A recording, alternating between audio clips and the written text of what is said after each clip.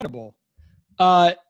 Jeffrey, before we jump into your book and all this amazing stuff you've been doing, I had to tell you a very short little story because go.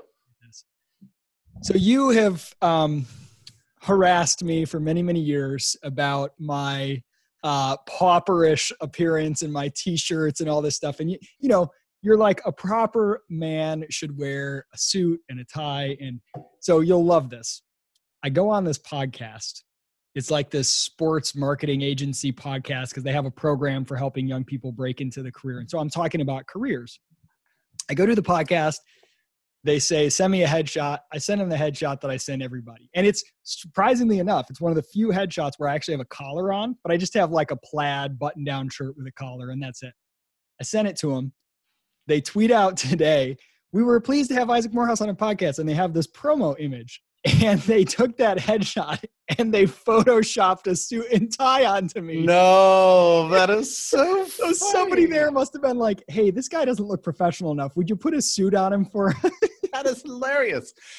You know, it's funny. I think back, I completely forgot about that. But, you know, that was a very interesting exchange because, you know, I'm not the most, people don't think of me as being a blunt person, and I'm not, you know. I tend to avoid conflicts and, you know, that sort of thing.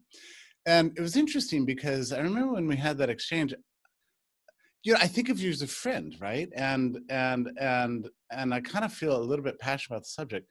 And I thought, you know, and I was just stewing about this, not out of anger, you know, and not out of anything other than I felt like I just wanted to add what I thought was like an insight to you, that I was intrigued what would happen, you know, if I confronted you with this weird truth, and you were great because you came back, you know, with just as blunt a kind of point. And I think it was an email exchange, right? Yeah. Not even in person. And then I kind of came back again, and it was great because we were not ferocious, but we were truthful with each other about our views. Yeah, I'm pretty sure you said something like, you know, people just look like slobs, and I said people in suits look like clowns, and we were both very blunt. It was a nice, and you know, that's the great thing about a good friendship. You can do that, you know. You don't have to sort of be a dance around subjects and say, if you're really friends, you've got a good solid friendship, and you're intellectuals, so you care about what's true and that sort of thing. And you and I care about like a ton of the same stuff. Yeah. And it was just funny that we had these like really divergent opinions on, you know, what is probably ultimately a trivial matter in some way. Well, it's fun. It's kind of the same reason I enjoy sports, because it's one arena where me and my friends, I can like just rip on them for their opinions about their teams, but it doesn't mean anything in real life and none of us care. It's like, it's almost like a playing at having a fight because Right. It's in a low stakes environment. Right. Okay, this is a good segue, actually. Well, Because and the other thing, the book is about. I'm sorry to. No. One last point on this is that I remember thinking. So actually, let me put this another way. My exchange with you helped me re-understand my own position. You know, right? I mean, it's like I had an insight over that exchange that was, I thought, kind of new in my head, because I had to formulate it in a way for you, and that helped me learn something. So even though I didn't convince you, I became personally, like, I think better off because of the exchange, because I was able to like rethink my own rationale and thinking. So anyway, I hope we both benefited from that. Oh, absolutely. I loved it. And it actually helped me too, because when you were like, maybe we should do a podcast discussing this, it made me realize that I don't care enough about that issue to even do. I think I told you, I was like, I don't even know that I want, because I don't want to be known as the anti-suit guy. Like, it's not part of my brand. I don't care. I just don't like wearing them myself. And I'm not even willing to defend it to anyone else. I'm not willing to tell anyone else that they shouldn't. It's purely like maybe I realize, like, I don't even know. I might just be being lazy, you know? Right. Well, you know, something similar is true for me too. You know, that I get calls pretty much, not all the time, but like sporadically from companies that specialize in, what do you call, like image molding, you know, like like your personal branding companies. They're like, can you come on and explain to us what you know about personal branding? And I'm like, I don't know anything about that subject, actually. What? You think that I sat down one day and said, who do I want to be? I think I'll be a guy with a bike. And it's like, that's not true. I've just been, I wear this because I'm comfortable, basically. And I don't care. During lockdowns, there were times here at the house where it was just me alone. And I found that I had to get dressed up even to write a good article. So, this is, it puts you in the frame. Yeah. We all have different ways about us, but I'm not some sort of brand. People ask me this all the time, like, how did you come up with your brand? It's like, I don't have a brand. That's just me. So, you were saying how it was fun to be able to, debate and disagree and be blunt with each other without feeling like we need to convince each other or that it's going to be some threat to our relationship. Right.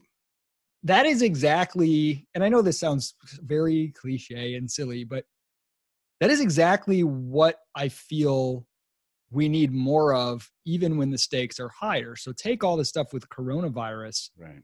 When this thing first was coming out, I remember seeing, especially because I follow a lot of venture capitalists and people in the startup world, the Silicon Valley world, and they were like the first to just immediately be like, everybody needs, and everybody was making fun of them. The media was making fun of them, whatever.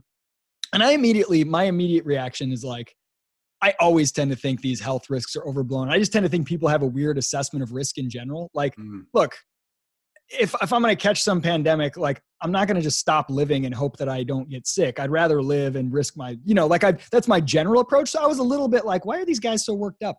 But I remember just asking a question, being like, well, what do you think is the worst case? Or I don't remember what I asked, a skeptical question to some, and it was like, immediately everyone was like anti-science, you're anti, and I'm like, no, I'm literally curious to know. I just want to know. And that inability to discuss, I think, is one of the overarching themes to what the topic of your book is, which is the, what is it called? Liberty and Lockdown? Liberty or Lockdown. Yeah. And I'm so happy about this thing.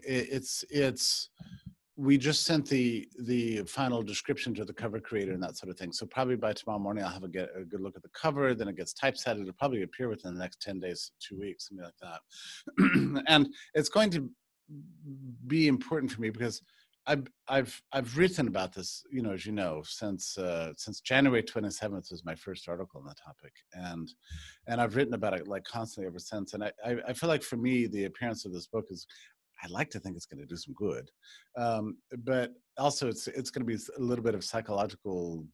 Like, at least I'm closing the chapter, if not the book. I'm finishing one chapter of my life here, and I worked really hard to integrate a lot of my thoughts over the last 6 months on this, and put it in a coherent way. Also, unlike all my other books, this one has, I don't know, 275 footnotes or something like that, precisely because of the the credibility issues and that sort of thing. So, it's interesting, this issue, Isaac. Some people think it's politically predictable where you stand on lockdowns, based on your support for the left or the right or whatever, and it's. I'm not so sure that's true.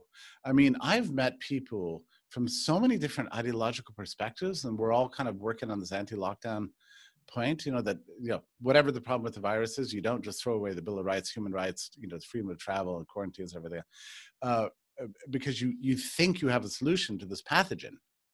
It's very dangerous. And I think it's brought people together from a lot of different political ways of thinking. I ran an article this morning called something like what's wrong with the left, the liberal left, and their celebration of these lockdowns. And it was a very sincere article by a public defender in New York's state government, just alarmed about the extent to which the left has acquiesced to these, but really come down to totalitarian measures. So it's been a fascinating intellectual journey for me, and I'm sure you're going to get to this at some point. But we've both been disappointed by the response within what we used to call the liberty movement. Yeah. Oh my gosh, we're definitely going to get to that because it's abysmal and it deserves a mention. Tell me, okay, this has been one of the most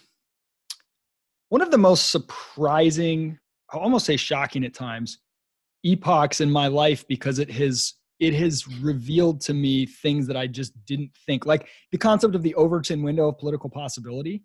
I thought I had a rough idea where the Overton window was, Now I feel like the whole Overton window's been smashed. I feel like almost anything is on the table right now. Like I wouldn't be surprised if someone advocated ending all taxation or if someone indicated complete totalitarianism. Like everything seems within the realm of it's so hard. So the instability, the unpredictability. Oh, I know. It's crazy. And I think you and I are a little bit the same in the sense that I think we both maybe we've never said this to ourselves, but we've always kind of taken it as a tacit presumption that you and I have a connection with we have a finger on some aspect of the cultural pulse. Yeah, I used to think I did. I did too. I mean, I spent my entire career thinking that I think I got this. I think people want to be free. I think, there's certain things I just presume. Politics can never bust through, settled law. This country values its civic conventions, freedom and bravery. We'll always have the right to travel abroad.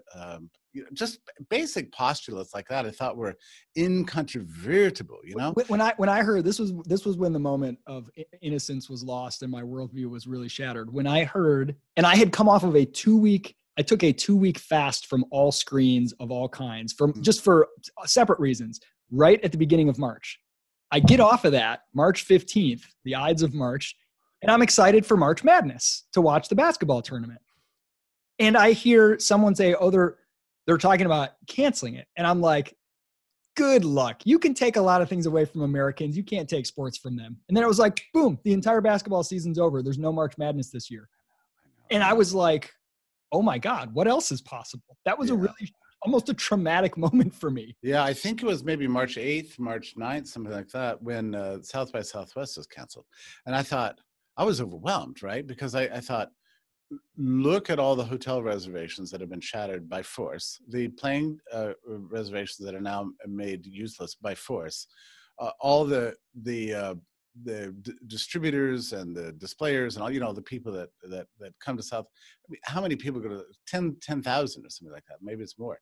And their plans were just overnight scrapped by the Austin City government. And I thought, this can't happen in America. My first article was something like, was not my first, it was my second article, why this draconian response to the coronavirus. And I remember at the time wondering, because things got much worse, right? I mean, it was March 12th then that Trump banned international travel. March 13th, CDC came out with its Soviet-style central plan, and so on. And then and then schools were all canceled by March 16th, and it was dreadful times. But I remember thinking at the time, am I going to regret having written this article? Like, is closures and shutdowns and lockdowns and cancellations by force now so woven into the presumption of how we do business in this country that people are going to point to that article and say, look at Tucker, he's crazy, he wants everybody to die of a disease. But I didn't take it down, and I think in retrospect it does hold up. I don't think a South by Southwest should have been canceled. There was, in fact, I'm not sure if there's anybody who would have attended that event who would have been vulnerable to the coronavirus at all. So it shouldn't have been canceled. Okay, tell me if you share this with me. As a lifelong kind of libertarian, I shudder to use that word anymore because I don't know if it holds any meaning, but has maybe more baggage than it does clarity. But someone who values human freedom in all of its forms, did you expect in 2019 the next big threat to human liberty to be a public health technocracy? Like, I did not see that coming. I did not see that coming at all. I will tell you this, Isaac, that my first article on this topic was written in 2005, and I had warned all the way back then. It's an article that's now in the book called Bourbon for Breakfast. And I was talking about George Bush's plans for the avian bird flu and telling people, look, they can quarantine you. Here's what they're talking about, forceful closures of schools and so on. So, but even then, as a kind of a guy who writes about this stuff all the time, I was more alarmed, not about the possibility of it actually happening, but just that the plans were out there on the table. And I thought that was enough of an outrage. Like, clearly, we should remove this option. Yeah, like these emergency powers, it's scary that they even exist. No, they probably won't be used. You don't expect them to be used. I never expected anything remotely like this, and I've written so much to try to understand exactly what went wrong, and I don't think we're anywhere close to coming up with it. But the explanation has something to do with media panic. I mean, I think the hatred of Trump, and the fact that the impeachment didn't work has something to do with it. I think ignorance of immunology and viruses has something to do with it, and just a basic forgetfulness of the human spirit. It all plays in together. The triumph of the gamers over the medicine, over the doctors back in 2006 under the George Bush administration has a lot to do with it. There's all this. It was like a perfect storm. But even then, it still defies explanation. Okay, so before we talk about kind of the response from self-styled liberty people, kind of the two big issues that weave into things that you've written about your entire career that I see coming out of this that it helped reveal to me was just the extent to which sort of the abuse of reason, or the abuse of the idea of knowledge or expertise, and the underappreciation for the role of open experimentation and idea sharing. So this Hayekian idea of knowledge being distributed everywhere, you need price systems because they're information wrapped in incentives in order to tease out people that have skills that they themselves didn't even realize until they became economically valuable, and all this kind of stuff. When you have this health thing, hey, there appears to be some new kind of sickness. It's a new set of symptoms. It seems to be correlated with a particular virus. Here's some data. What you would want ideally is you'd want everybody who has on the ground health, experience or interactions independently saying, well, here, what I found was that this patient had something totally different. Here's my findings. Well, I tried this hydroxychloroquine thing and here's what I got. Oh, well, I had this. And then you have a million experiments and you have all this sharing. Instead, it was like an instant CDC says it's this is how it works. This is how it's transmitted. Masks don't matter at all. Everybody obey us. Okay, now masks absolutely matter. Everybody wear masks. And like completely closing down just the scope for experimentation and tapping into that dispersed knowledge. Like this is a moment where I wish every health professional had been forced to read Hayek, Yeah, but so what you're describing is very interesting because it does take us back to a White House conference in 2005 and 2006, where George Bush was concerned about biochemical warfare, and he had two general camps there presenting, one the doctors and one the gamers.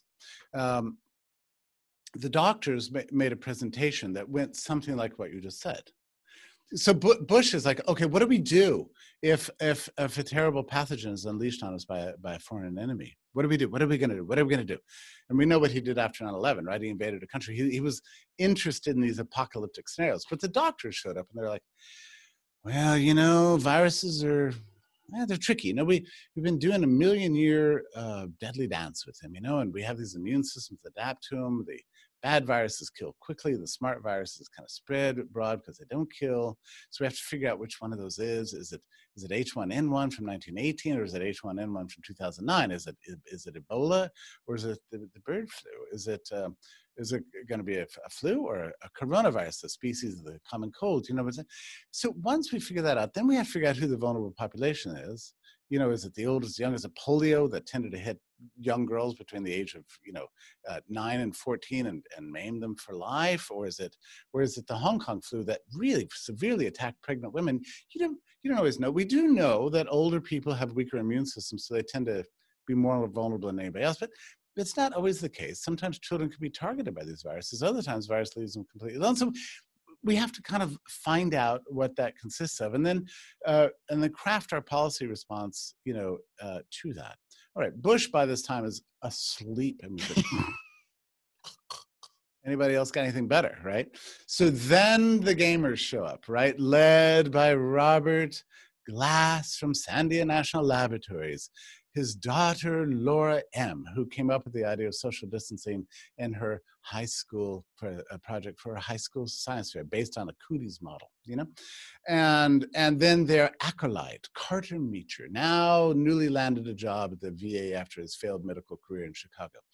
And they presented a PowerPoint presentation with 3D slides, and everybody shoved together. Virus shows up. What do? Everybody fall apart. Boom, boom, boom, boom. Everybody separates 6 feet apart. Now they've got masks on. Now the schools are closed. Now the businesses are closed. Nobody's allowed to go to the park. There's big bubbles drawn around everybody. How long does this last? A few weeks, maybe a few months, something like that. Then what happens? I guess the virus doesn't find a host, so the virus moves back to where it came from. Where did it come from? Well, look, the point is that we need social distancing and these closures and the central plan. And Bush is like, you know what? That's pretty impressive.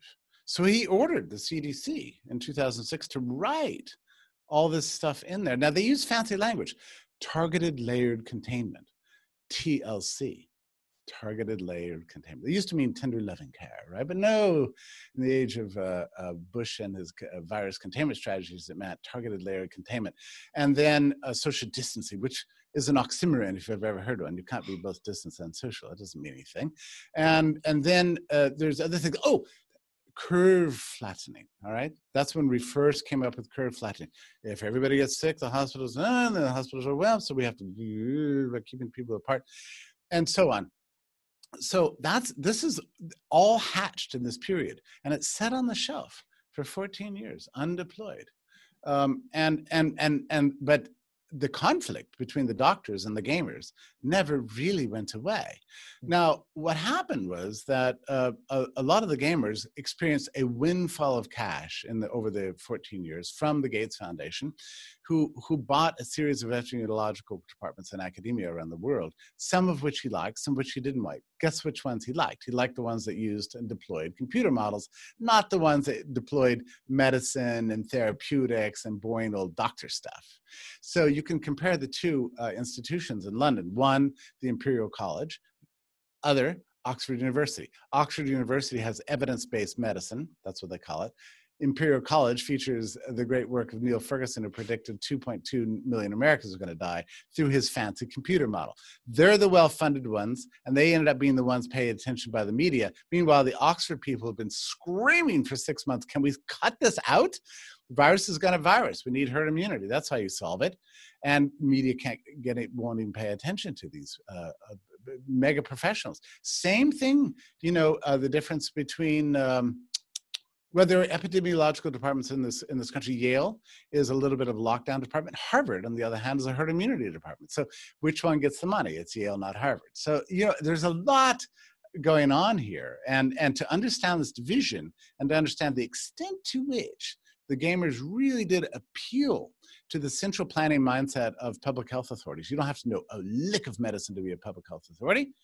And to the politicians who want power and are afraid of being blamed for any consequences for failure to act. So the precautionary principle comes into play, and boom, they blew up the world. It's funny. There is so many layers to this thing that I found, because you can question almost everything from the testing to the data, the reporting, whether or not the test is accurate, then whether or not, even if it is accurate, the reporting is accurate, and whether the incentives for reporting are accurate, and then whether the treatments that are being proposed are actually effective, and then whether the lockdowns or the social distancing or the masks are effective. And each of these is like a world into itself. All of them, the more you dig, seem to be filled with a lot of bad ideas, but it's like too overwhelming to be like, because you almost get to a point where you feel like everything everyone is saying about coronavirus, it's just all untrue. Like everything is fake news. But it's crazy, layers on layers on layers. And you look at these charts online, Worldometer, I'll look up a country, coronavirus country, what country I want to look at, Austria. And you've got these beautiful curves, and suddenly you think, is anything about this true? I don't know. The New York Times just about 4 days ago ran an article that I had to read like 5 times even to believe it. But they had looked at tests during 1 week in August from Massachusetts and concluded, because they're all PCR tests, and apparently PCR tests, you can just adjust the dial slightly and make everybody sick or nobody sick. Yep. And they said that most of these tests are done with the cycle ratio or something on the PCR test is too intense, and so it detects things that are basically irrelevant, just traces that are not transmissible. And what percentage of tests they said did this? 90%. Oh, okay. So I'm glad you mentioned the test, because of all these different areas, this is the only one that I have personally actually gone kind of deep on. And it's a weird coincidence. So I told you I had this 2-week screen holiday during this time. And this was when Corona was just a murmur, and I thought it was just going away. I just happened to pick up a physical book, because I was only reading physical books during this 2 weeks, called Surfing the Surfing the Mind Field by Dr. Kerry Mullis. I didn't know anything about him. T.K. Coleman gave me this book like 10 years ago and said, this is a fun book. And it's just about all these random things. So I read his book, and there's one chapter in there, and he's the inventor of PCR, this process to duplicate DNA. And he won the Nobel Prize for it. And he's a very kind of iconoclastic, rebellious guy, but very brilliant in biochemistry. Right. And so I read about PCR, and then there's a chapter in there about how near the end of his career, they started using PCR to try to diagnose AIDS. And he claimed and maintained to his death that the HIV-AIDS connection has never been proven, and that they've never isolated and proven this is causal. There's too many holes in the story. There's some correlation, but not causation. And like, he just was really flummoxed by how bad the science was. And all the money, as soon as someone said, we found out what causes AIDS, it's a virus, we can take care of it, just give us money, all of his colleagues would just start chasing this money. Now, I didn't know enough to know whether he was right about the connection to HIV and AIDS, but I started researching when I came out of this screen fast. I started Googling, and I learned all about all of the things he said about PCR tests. He's like, it's absolutely useless as a diagnostic tool. It's absurd to try to use it that way. That's not what it's for. It's for the production of DNA, blah, blah, blah. So then I start seeing these tests about coronavirus, all these people testing positive. And I just had this curiosity. I was like, I wonder what they're using to test it with. I Googled it, and it turns out, total coincidence, this thing that I had just learned about, I'm not normally studying biochemistry, it's the PCR test. And I go down this rabbit hole to be like, have there been improvements to it since Kerry Mullis was talking about it? Have they changed anything? And it turns out, like, everything about it, it's so bad that you basically could roll a dice and to decide who you think. Like, it's so bad to the point of being useless. The layers of problems with this test as a diagnostic tool. There's no standard they have to choose for, like you said, how many cycles they run. It'll detect anything that's RNA, and it's not clear whether that's coronavirus, another virus, or something that's not even viral. The viral load is impossible to detect, so you can't tell how much it is.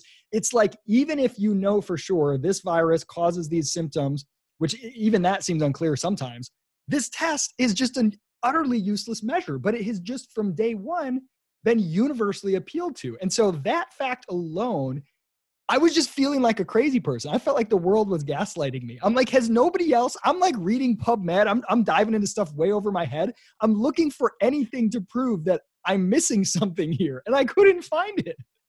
Right. Yeah. Yeah. That's exactly right. Yeah. And we've redefined what sick means too, right? I mean, so everybody's asymptomatically sick, it's like, I'm sick of the Beatles, but asymptomatically, and so it turns out, at least according to the New York Times article, that 90% of these tests, people are not actually sick. They've got traces of the virus, was all asymptomatic and therefore non-transmissible, which is another point, right? One of the reasons the lockdowns were extended is because of silent spreaders. You feel fine, but actually you're spreading coronavirus everywhere, right? And that's what, and the World Health Organization one day came out and said, that seems to be extremely rare. Do you remember that day? I think I remember you tweeting about it. Yeah, and there was an explosion. Like, no, that's wrong. And so the next day they're like, well, we were just a little bit, didn't mean to misspeak about that. So it's we don't know enough. Why is we don't know enough? Okay, where is that coming from, Jeff? That even when the CDC, the WHO, the people that everyone are appealing to, when they make any claim that is not 100% doomsday-ish, why is there so, like, where is this urge, this group of people that want this to be the worst possible thing it can be? I don't know, what is that? I think, you know what I think it is? I think it's a herd mentality among the press. And I've watched this, and you have too, for years. And the font of everything is the New York Times, right? Whatever the line the New York Times is taking, that is a way of telling the entire world media apparatus, this is what's safe. Now, this is not a conspiracy. This is just careerism. Like, if you are writing your obituaries for the Montgomery, Alabama Advertiser, what do you want to do? You want to write crime stories for the Montgomery Advertiser. What do you do then? Well, you want to write politics for Montgomery Advertiser, and then you want to be noticed by the Atlanta Journal-Constitution. And then once you write an impressive political story of Atlanta Journal-Constitution, then you want to get picked up by the Washington Post and so on. So everybody's aspirational, but journalists don't have any, they want to say the thing they know will advance them in their careers. Now, how do you know? Well, you go to the top. What do the people at the top, that's the New York Times, what do they say? And I'll say that, and then I'll eventually get that. This is true for almost everybody in journalism, because in journalism, I tell you, it's a brutal world. If you write one story that is outside, the Overton window, as you say, and you accidentally quote a crank or dabble in some theory that's not fashionable or something like that, you're killed. The paper hates you, you get fired, you lose your job, you can't get another job. So it's a very, very delicate job. The only way you know how to be safe and rise up is by saying the thing you're supposed to say, which is what the New York Times says. On February 27th, the New York Times Daily Podcast did an interview with their virus reporter, Donald McNeil, my apologies, in which he predicted that 6.6 million Americans could die from the coronavirus. 6.6 million. So like triple the number that even the Imperial College was predicting. That was the beginning. So that within 10 days of that podcast, the entire American press was like apocalyptic on this virus, and they can't change. And I don't think they will. Yeah, why can't they go back? I mean, seeing the latest CDC report that's like, okay, if you remove all the comorbidities and the average age being people that were basically going to die anyway. You have 10,000 people in America that have died from coronavirus alone. We're talking like orders of magnitude of being wrong that boggle the mind. So at what point can you say, okay, we might have overestimated? Like, are they just too committed and they just like feel they have to double down, or do they really believe this? What's your guess on that? These journalists, do they really believe that it's that catastrophic? No. 1 week after that CDC announcement was on their website, the New York Times ran an article that said, you can no longer trust the CDC. This is after 6 months of saying, trust the CDC.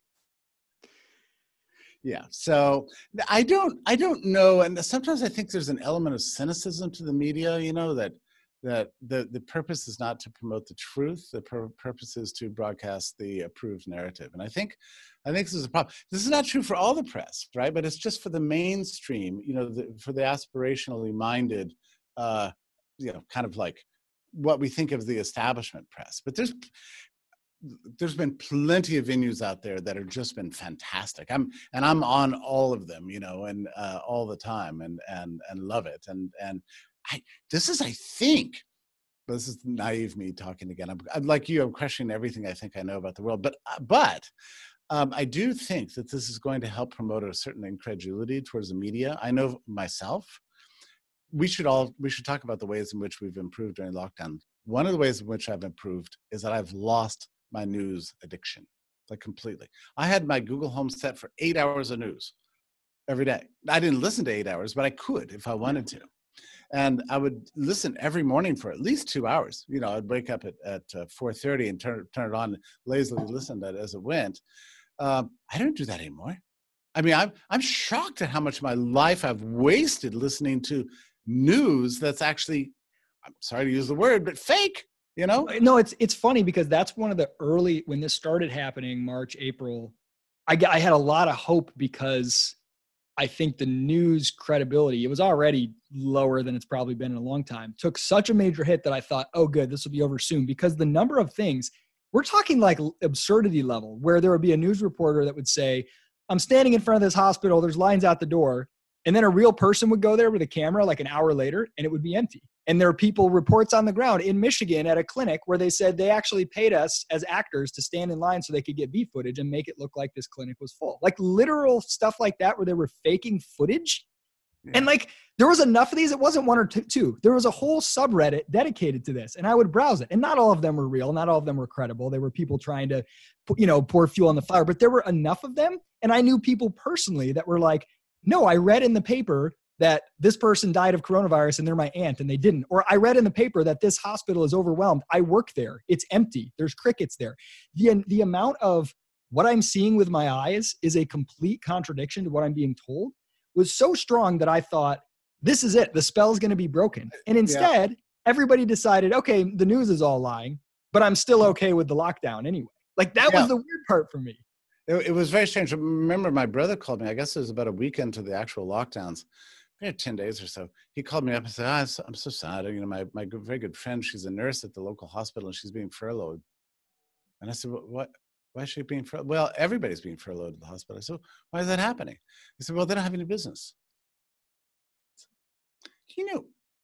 And his name is Robert. I said, there's something funny about that. I'm not saying you're lying to me, but when you get a chance, could you just send me like a story about that or something? And so a couple of days later, he said, "Oh, here's finally a story in the newspaper right here. The local hospital furloughing nurses." And I began to look it up, and I realized this was happening all over the country. I mean, the hospitals were emptying out. This is because of government mandates. So it's not just that they decided what was the essential and non-essential workers, which is outrageous enough, but they decided what was elective versus non-elective surgery. And I thought, well, an elective surgery is like, yeah, I'll get a nose job. No, that's not what it means. It means anything that you're not going to die immediately if you don't get it. So everything was put off and the hospitals were completely empty. And I think the final numbers are something like 300 hospitals in this country is furloughed workers during the lockdown. It was so funny because the day that there was a story about how the hospital in Charleston was putting beds in the parking garage and they were taking pictures of it, preparing for this overwhelm that's coming.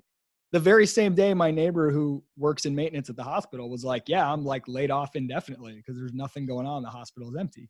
And I'm just like, what? This is such a weird, like the amount of cognitive dissonance being experienced during this time has been really off the charts. So, okay. So Jeff, you have been my go-to for so many years, not only because you're a great writer and you're a fun thinker and I love your ideas and I used to be a fun person. I want to bring back that guy. Yeah. Great.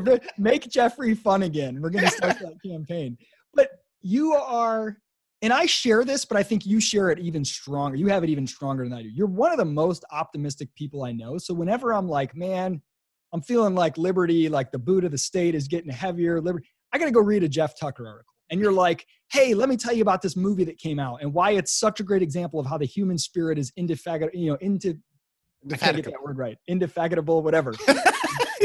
That's it. Yeah.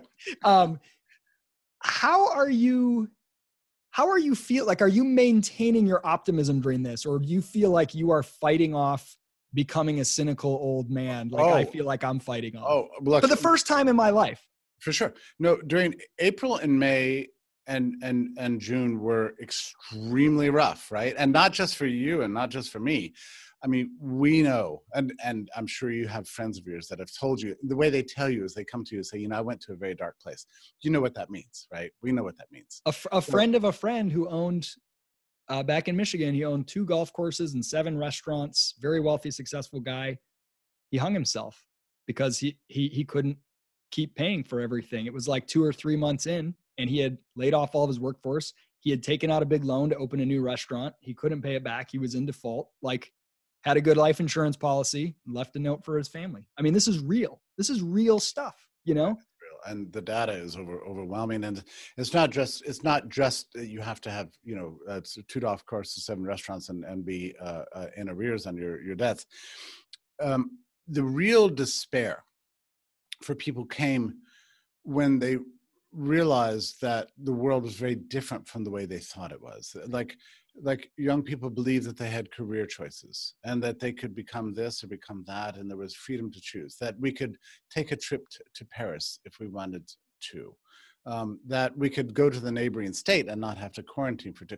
None of us ever imagined anything like this would happen, and it shattered everything about what our expectations for how the world works. And this is especially true for people under 30, actually, because they had never experienced anything like this. They thought the world was like the following way, and it turns out practically overnight, it was a completely different animal. And that inspired a lot of depression and fear and really despair. People very close to me actually considered exactly what your friend did, and it's horrifying. And I think it was tough for all of us, and every day I would wake up. There were some days when I woke up after March 12th where nothing like this has ever happened. I always look forward to the mornings. Every day of my life that I could ever remember, I looked forward. Me too. Yeah. And there was about 10 days there, sometime in late March, where I woke up and I heard terrifying, grim music in my head. And even though the sun was out, the world seemed dark and darker than the day before. And then I went to bed that night thinking maybe this will all end and get better tomorrow. I woke up the next day, it seemed even darker. And this went on. It was a very difficult time. I dug out of that though, and I must say that right now I'm outrageously optimistic about the future. I think we've been dabbling in control-based mechanisms for muscling society now for 100 years, and it's finally come to a head. And we see what they do. They tear us apart from our friends. They tear us away from our loved ones. They don't let us attend our father's funerals. We can't go on trips. We're caged animals. They treat us like rats in an experiment. And they don't know what they're talking about. The media has been discredited. Public health which has had this high prestige, is now reduced to in tatters.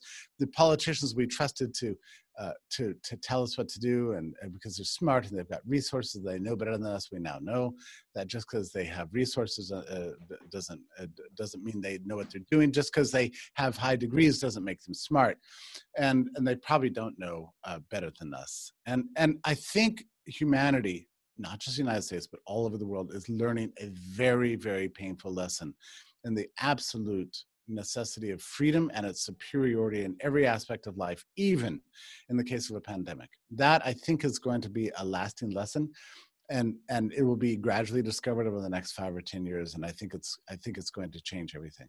You know, it's funny on a tactical side almost, or a more practical, you know, in my personal life side, this experience has altered some of the kind of strategic choices that I thought I had. So I've always been a big fan of exit over voice. Hey, if you live somewhere bad, go somewhere better. Shop around for a better jurisdiction, right? Like, I'm always looking, I want to be as free as possible. And hey, if things get bad enough, I'll take my family and we'll go flee to wherever, right? When this stuff started getting really bad and I realized this is different, this is not a temporary thing. I don't know, the uncertainty level about the future escalated. I started researching pretty hardcore. States in the United States, other countries. Should I have my family somewhere else? And what hit me was, I don't know that I can find a place that is provably better. Like, who would have thought Australia, some parts of it, are borderline North Korea right now? That's right. You can't predict. You move to some Caribbean country, okay, cool, I'm good here, except what? The U.S. military can do whatever they want in these places. Any place that has a weak government can be controlled by a powerful government. Anywhere with a powerful government, it's so global that I've never felt more trapped in my life. And I felt like the exit option was less on the table than it's ever been. And it kind of forces you to say, well, maybe voice is all I have. Usually I tend to think that like, oh, voice is the easy one and exit's the one people are kind of afraid of, but really it's the more important one. In this case, it's like, I don't even know how much you can really improve. Where are you going to move to that you feel confident is going to be held harmless from this? Yeah. Tanzania, Belarus, give me a break. Because Cancun locked down. I mean, they're more tyrannical than Massachusetts. And yeah, it's like so unpredictable. People that are like, oh, you know, these expat types. Hey, Panama, great place for freedom. Panama had one of the most draconian, like, only men can go out 2 hours on Tuesdays and Thursdays, and only women 2 hours on Monday and Wednesday. Like, it's just weird. And, you could say, let's go to Sweden or wherever it was. Well, they don't let any travelers in. So even if they have a better, for their local population, like, just all these things, you just realize, wow, my options are pretty limited. And you realize how global governance from states has become, way more than like the Sweden case is interesting because everybody talks about Sweden's great herd immunity strategy and openness. Well, if a year ago the headlines in the New York Times said arbitrarily and without any kind of justification, Sweden has banned all meetings of people over 50. This is a huge infringement of rights. We would have been appalled. What is this? Has some sort of dictator taken over Sweden? But they did that, and everybody calls them open. So yeah, and relative to Massachusetts, yeah, maybe so. Who would have thought that one of the freest places in the world, but Taiwan, they use very almost no mitigation strategies, which is just great. No stringency whatsoever. Very interesting. And also, by the way, hardly any infections or death, probably because the whole population already had SARS immunity, but it's another subject. But who would have believed that out of all the United States, only really South Dakota chose a purely constitutional solution and did almost no stringency whatsoever. And that was because their governor, Kristi Noem, is a Hayekian and gave a big Hayekian speech about how the experts don't have knowledge that the people have. She was beautiful.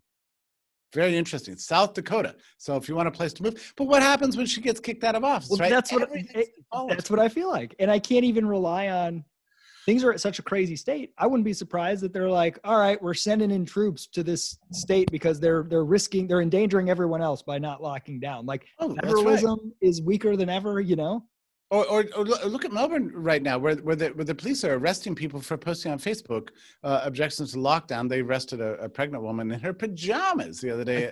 I saw that video. It was grim and terrible. Now, normally you might look at that and say, well, that's a evil human rights abuse. The UN should do something about this, right? Well, the UN. What's the UN? I mean, 99% of the governments participating in the UN did the same damn thing.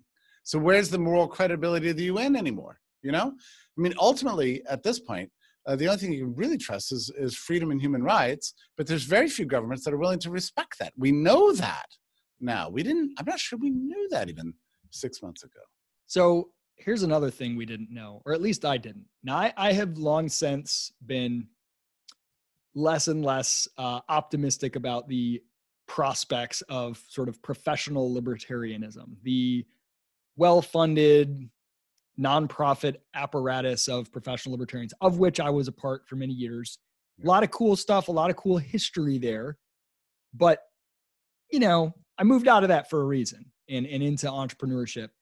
When this hit, it went from, I don't think those groups are always that effective. And it's kind of hard for them to be with, the donation model and stuff. But they're doing good stuff largely, to, oh my gosh, who is there? And AIER, where you are a writer, editor, you were one of the shining beacons, and a place that, by the way, only a few years ago, I don't think was hardly ever out there as much as you are now. So you've been able to take that. I know you and Ed Stringham over there and some of the other people have done wonders with it. But the big names, the Cato Institutes, the whatever, what is the point of libertarian organizations existing if not to say the things that are unpopular but true?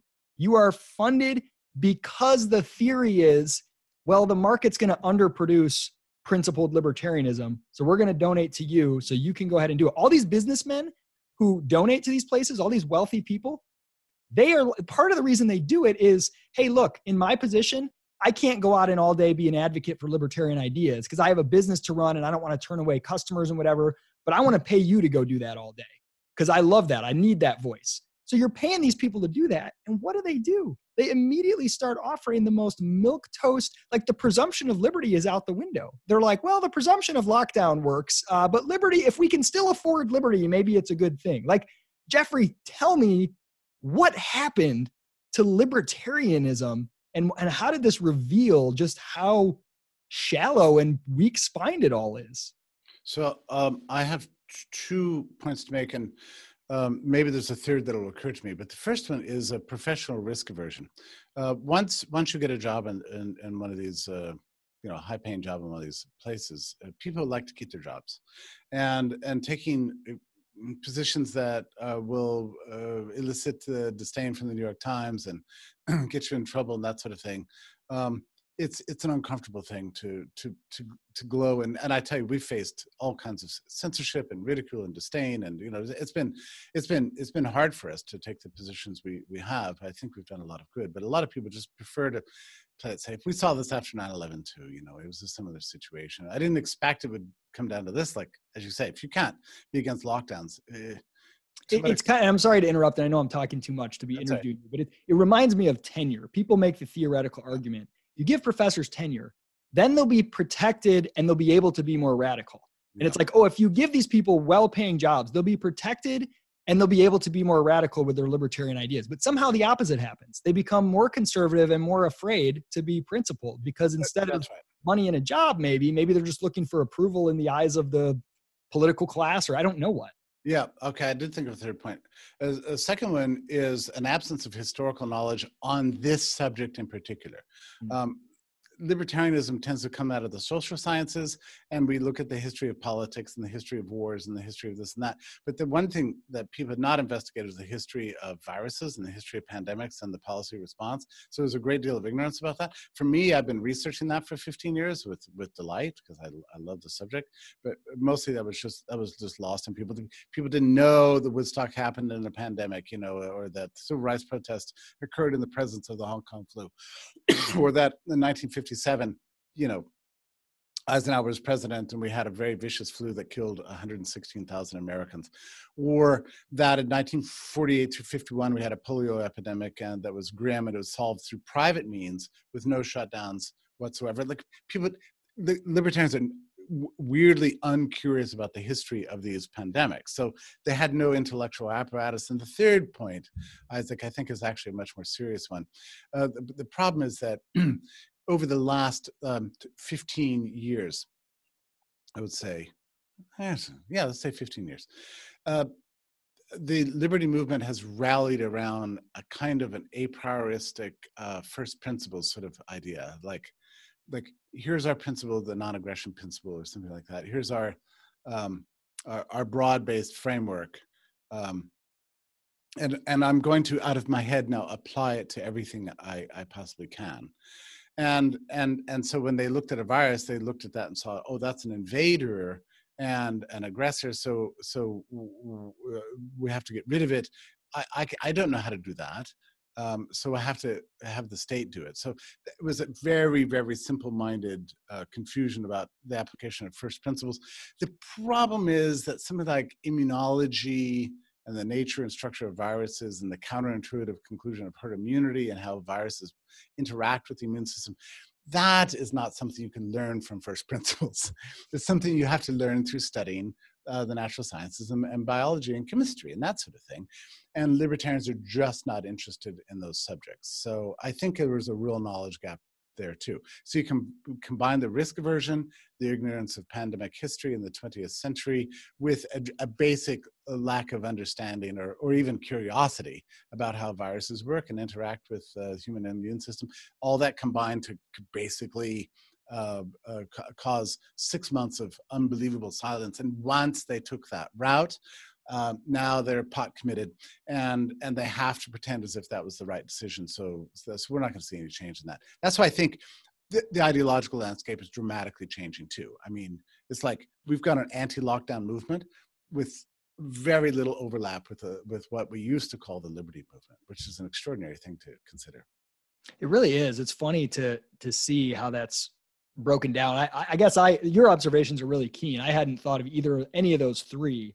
The two that I've kind of wondered about is, one, there has been a strain in libertarianism, especially sort of professional libertarianism, that has been mostly harmless because it hasn't really come into play with policy issues until now.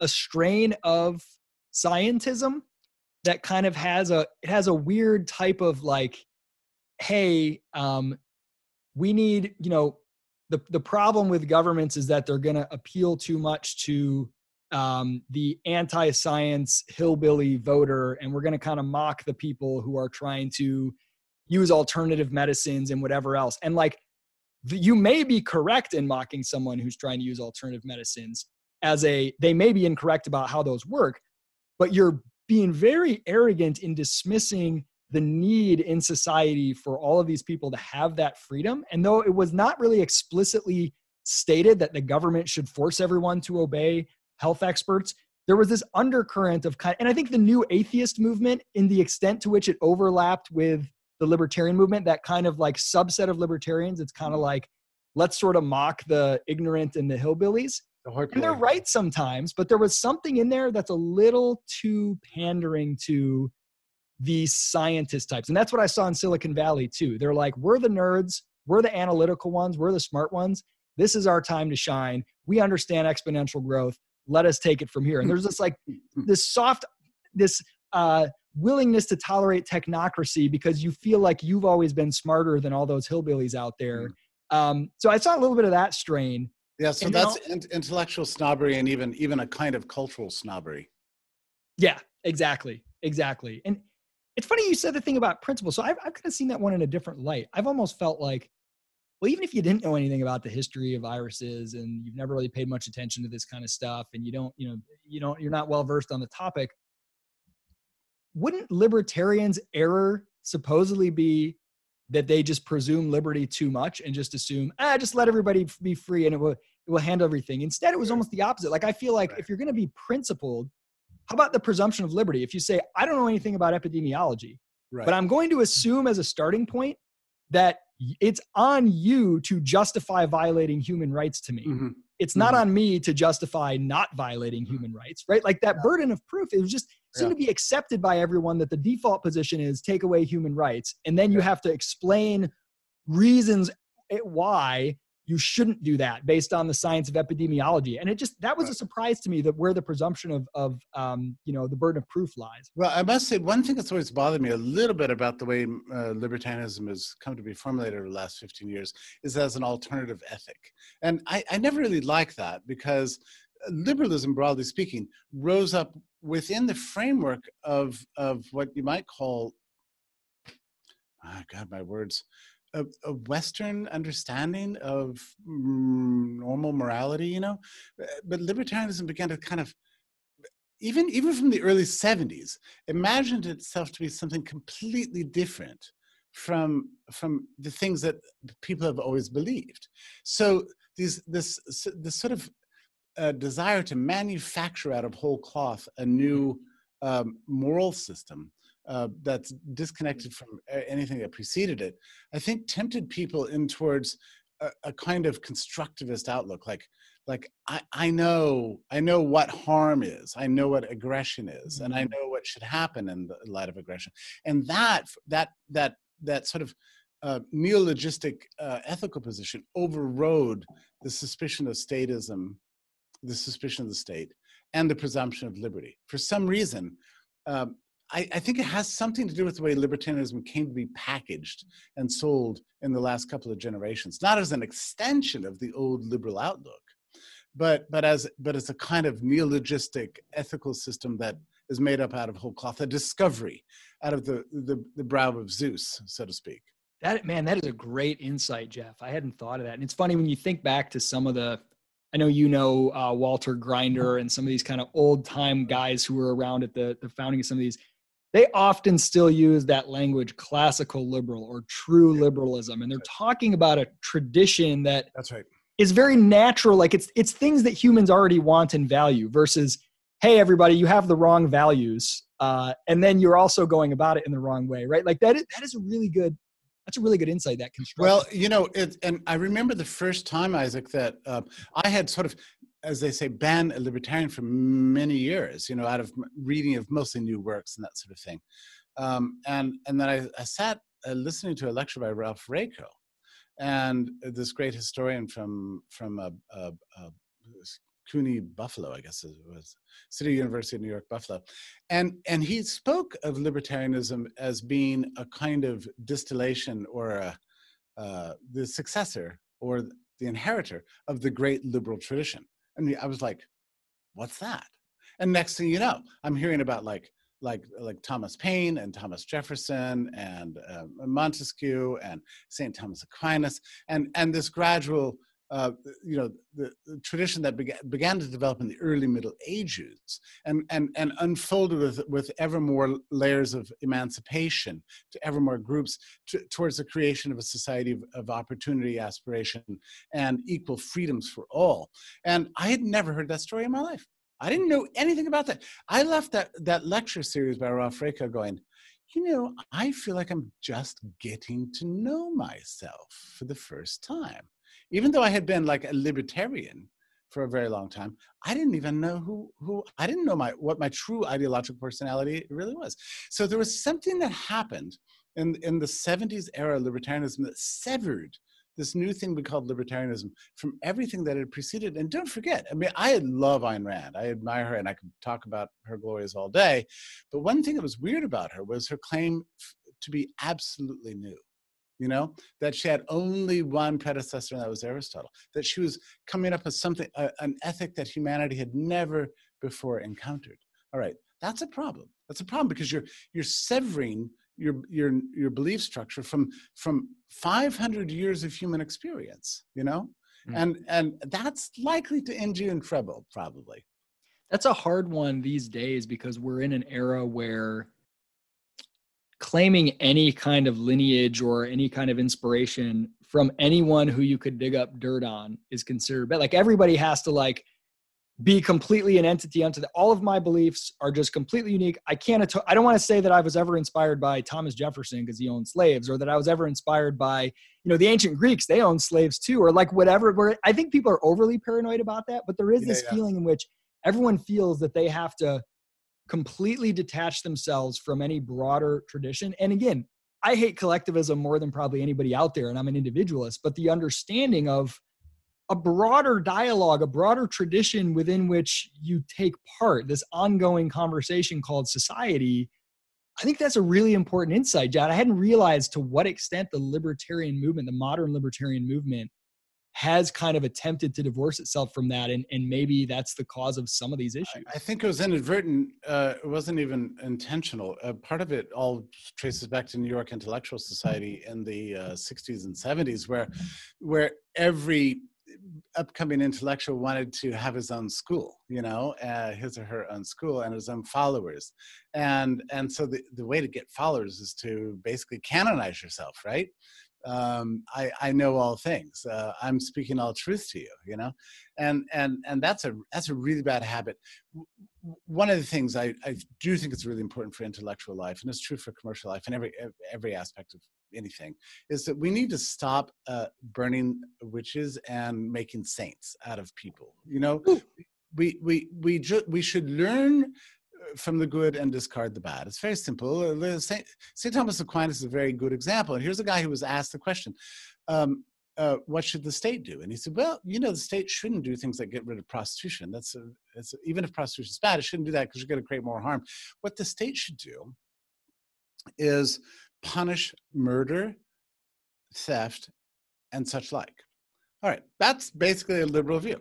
Now, another time somebody came to him and said, is it okay to burn heretics? And he said, yes, it is okay to burn heretics. Okay, so, all right, that's wrong. All right, so, you can learn from one while discarding the other. And that's called intellectual maturity.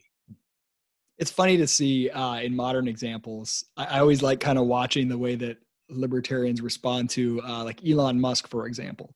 Yeah. So Musk starts coming out, one of the only kind of big name, certainly people in the tech scene, being pretty hardcore, like, hey, this is America. This is ridiculous. All these lockdowns, we're not going to stand for it. That's right. And the libertarians torturing themselves with like, well, I can't believe you're retweeting that. That guy takes subsidies. And it's like, yes, it is possible to completely disagree with some things that Elon Musk does, but to proudly retweet a good tweet that makes a good argument, I know. Which reminds me of my favorite technology of 2020, the mute button on Twitter. All right, Jeff, I want to bring it home with a final question for you. And this is one I've never really had a clear thought for myself. Like, what is the approach here? But about language. I'm been quite shocked at how, when you read 1984, you assume that he's being playful. He's exaggerating for the purpose of emphasis. Like, they wouldn't really create a department and call it the Department of Truth, and their job is to make lies, or a Department of Peace and their job. Come on, like this is too absurd. But we're living in a world where we have these double think phrases like social distancing. The war of words. You're a man of the pen. You're a man of words. Do you believe this is one of those, we can't accept phrases like the new normal? We must resist them. We must attack that. If you let the language go, then everything goes with it. Or is this one of those, do you see it as like, fine, they're going to use whatever language they want to? Even like the phrase Karen, it used to be someone who would wag your finger and tell you to wear a mask. And now somehow they're trying to turn it into someone who doesn't wear a mask, right? It's like this mimetic warfare and linguistic warfare. Do you engage on that level, or do you say, forget about it? I do. I don't like to use anything that's structured to deceive people. And a word like social distancing is fundamentally deceptive. So instead of social distancing, I just use the phrase forced human separation. And that's what we're talking about here, I won't talk targeted layered containment because I think that's just complete nonsense. Curve flattening, I mean, it's an untenable model. You don't know where these curves are. You don't even know how to change them. You don't know if anything government is doing can possibly change them. So I will not adopt this new language. I think what we need to do is alert people to the fact that they're being manipulated into adopting a new language. And it's very easy. God, Isaac, very early on in the lockdowns, it was really interesting the extent to which people really bought into this, thanks to this constant media barrage. I don't watch television, but a lot of people do. And I remember very early on talking to a very nice man, and he's just a worker around here. And he said to me, he goes, well, it's not so bad if we all do the right thing and all follow the advice of the experts. We can open up in a couple of weeks and everything will be fine. And that was interesting. I just got a chill down my spine. I thought, this is really an example of public manipulation through language, and convincing this poor man that he's an idiot and that he has to just turn on CNN and do everything they say. We need to get past that. I think this is so important. I have to tell you, Isaac, I think my book is good. And I have no doubt it's good, Jeffrey. You've been on fire during this thing. Yeah, I hesitate to say it's good only because I never know what parts of my writing are good, which parts are bad. But like, everybody still loves Bourbon for Breakfast, and I kind of like it, even though it's a little bit naive and silly. I still kind of like it, but I put out things that I generally don't try to critique myself. I write because it's a little bit cathartic, and then I just move on to the next day and never look back. But I have to say that I think might be something special here. It's about 220 pages. It's called Liberty or Lockdown. It's got an introduction by George Gilder, with whom I spent a ton of time over the last, you know who that is. I spent a ton of time with him over the last 6 months, and he's really been a mentor to me throughout this whole thing. And I worked really hard to have an integrated package, and I think it's got a lot of information that people don't know about.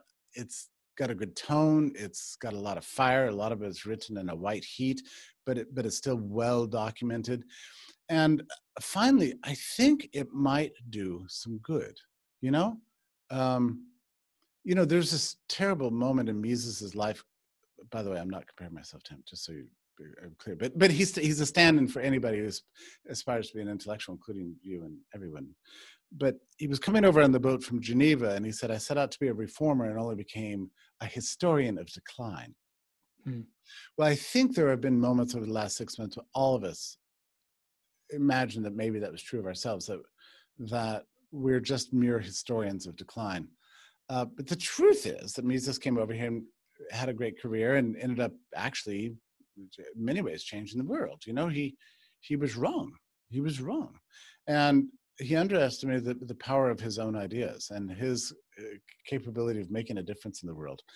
This is why I think this book matters. I don't think that it's going to somehow cause this dramatic changes or something like that, but just on the margin, it might affect enough people's outlooks, and then their outlook can affect other people's outlooks. And I think it could it stands some good chance of making a difference on the margin, which at this point in my life, that's really all I can hope to do. And then just see what happens. But Jeff, I've never been more excited. well, I feel, two different things come to mind. Actually, both of them are related to the Bible, but they're not religious points. But and I don't even remember where I grew up in the church, so I remember this phrase, but I don't remember where it came from. But you were called, or you were made for such a time as this. I feel that so much for you. Like this moment, this epoch over the last 6 months, like this is why this is the stuff you were made for. Your message, your voice, your approach. This is the moment where I think it is needed the most. And then I also think of Albert J. Nock's famous essay, Isaiah's Job. Yeah. And I've had to come back to that one time and time again, where just remember, like there is a remnant out there. And Jeffrey, I know you see hints of it on Twitter. There is a remnant listening, following you. They're going to buy this book. They're going to give it to their friends. And there's this weird game theoretical thing out there where there are so many people who think this is all bull, but they're also like, yeah, but if I'm the one that bucks the trend, I'll just end up in prison. I'll be alone. Nobody else will. So I guess we just obey and hope it all blows over. It's kind of that, I think of communist Poland, where the underground was actually bigger than the above ground, and nobody knew it until all of a sudden it just emerged. And like, I think you are one of a very few key voices who are speaking to that remnant, and that remnant is bigger than anyone realizes, and it's growing, and there's something very real. And whatever happens with this, I think you can feel proud in knowing that in the great catastrophe of 2020, you did what you knew was right and what you knew was principled. And even if it just helped a few people on the margin, you can be proud and you can sleep well at night knowing that you did that. So I just want to commend you on your work and tell everybody to go get Liberty or Lockdown. I am uncomfortable by your praise, but I accept it on behalf of all my friends and colleagues who have contributed so much. My introduction includes a section of thank yous that's about that long, if you can believe it. You know, this is really a community effort, and God, we've learned so much from each other, and we're prepared, I think, better prepared to go into a future fighting for what's right and what's true and what's just, I think, in the years ahead. But thank you, Isaac, for saying that. I love it, Jeff. Great to talk with you, man. All the best.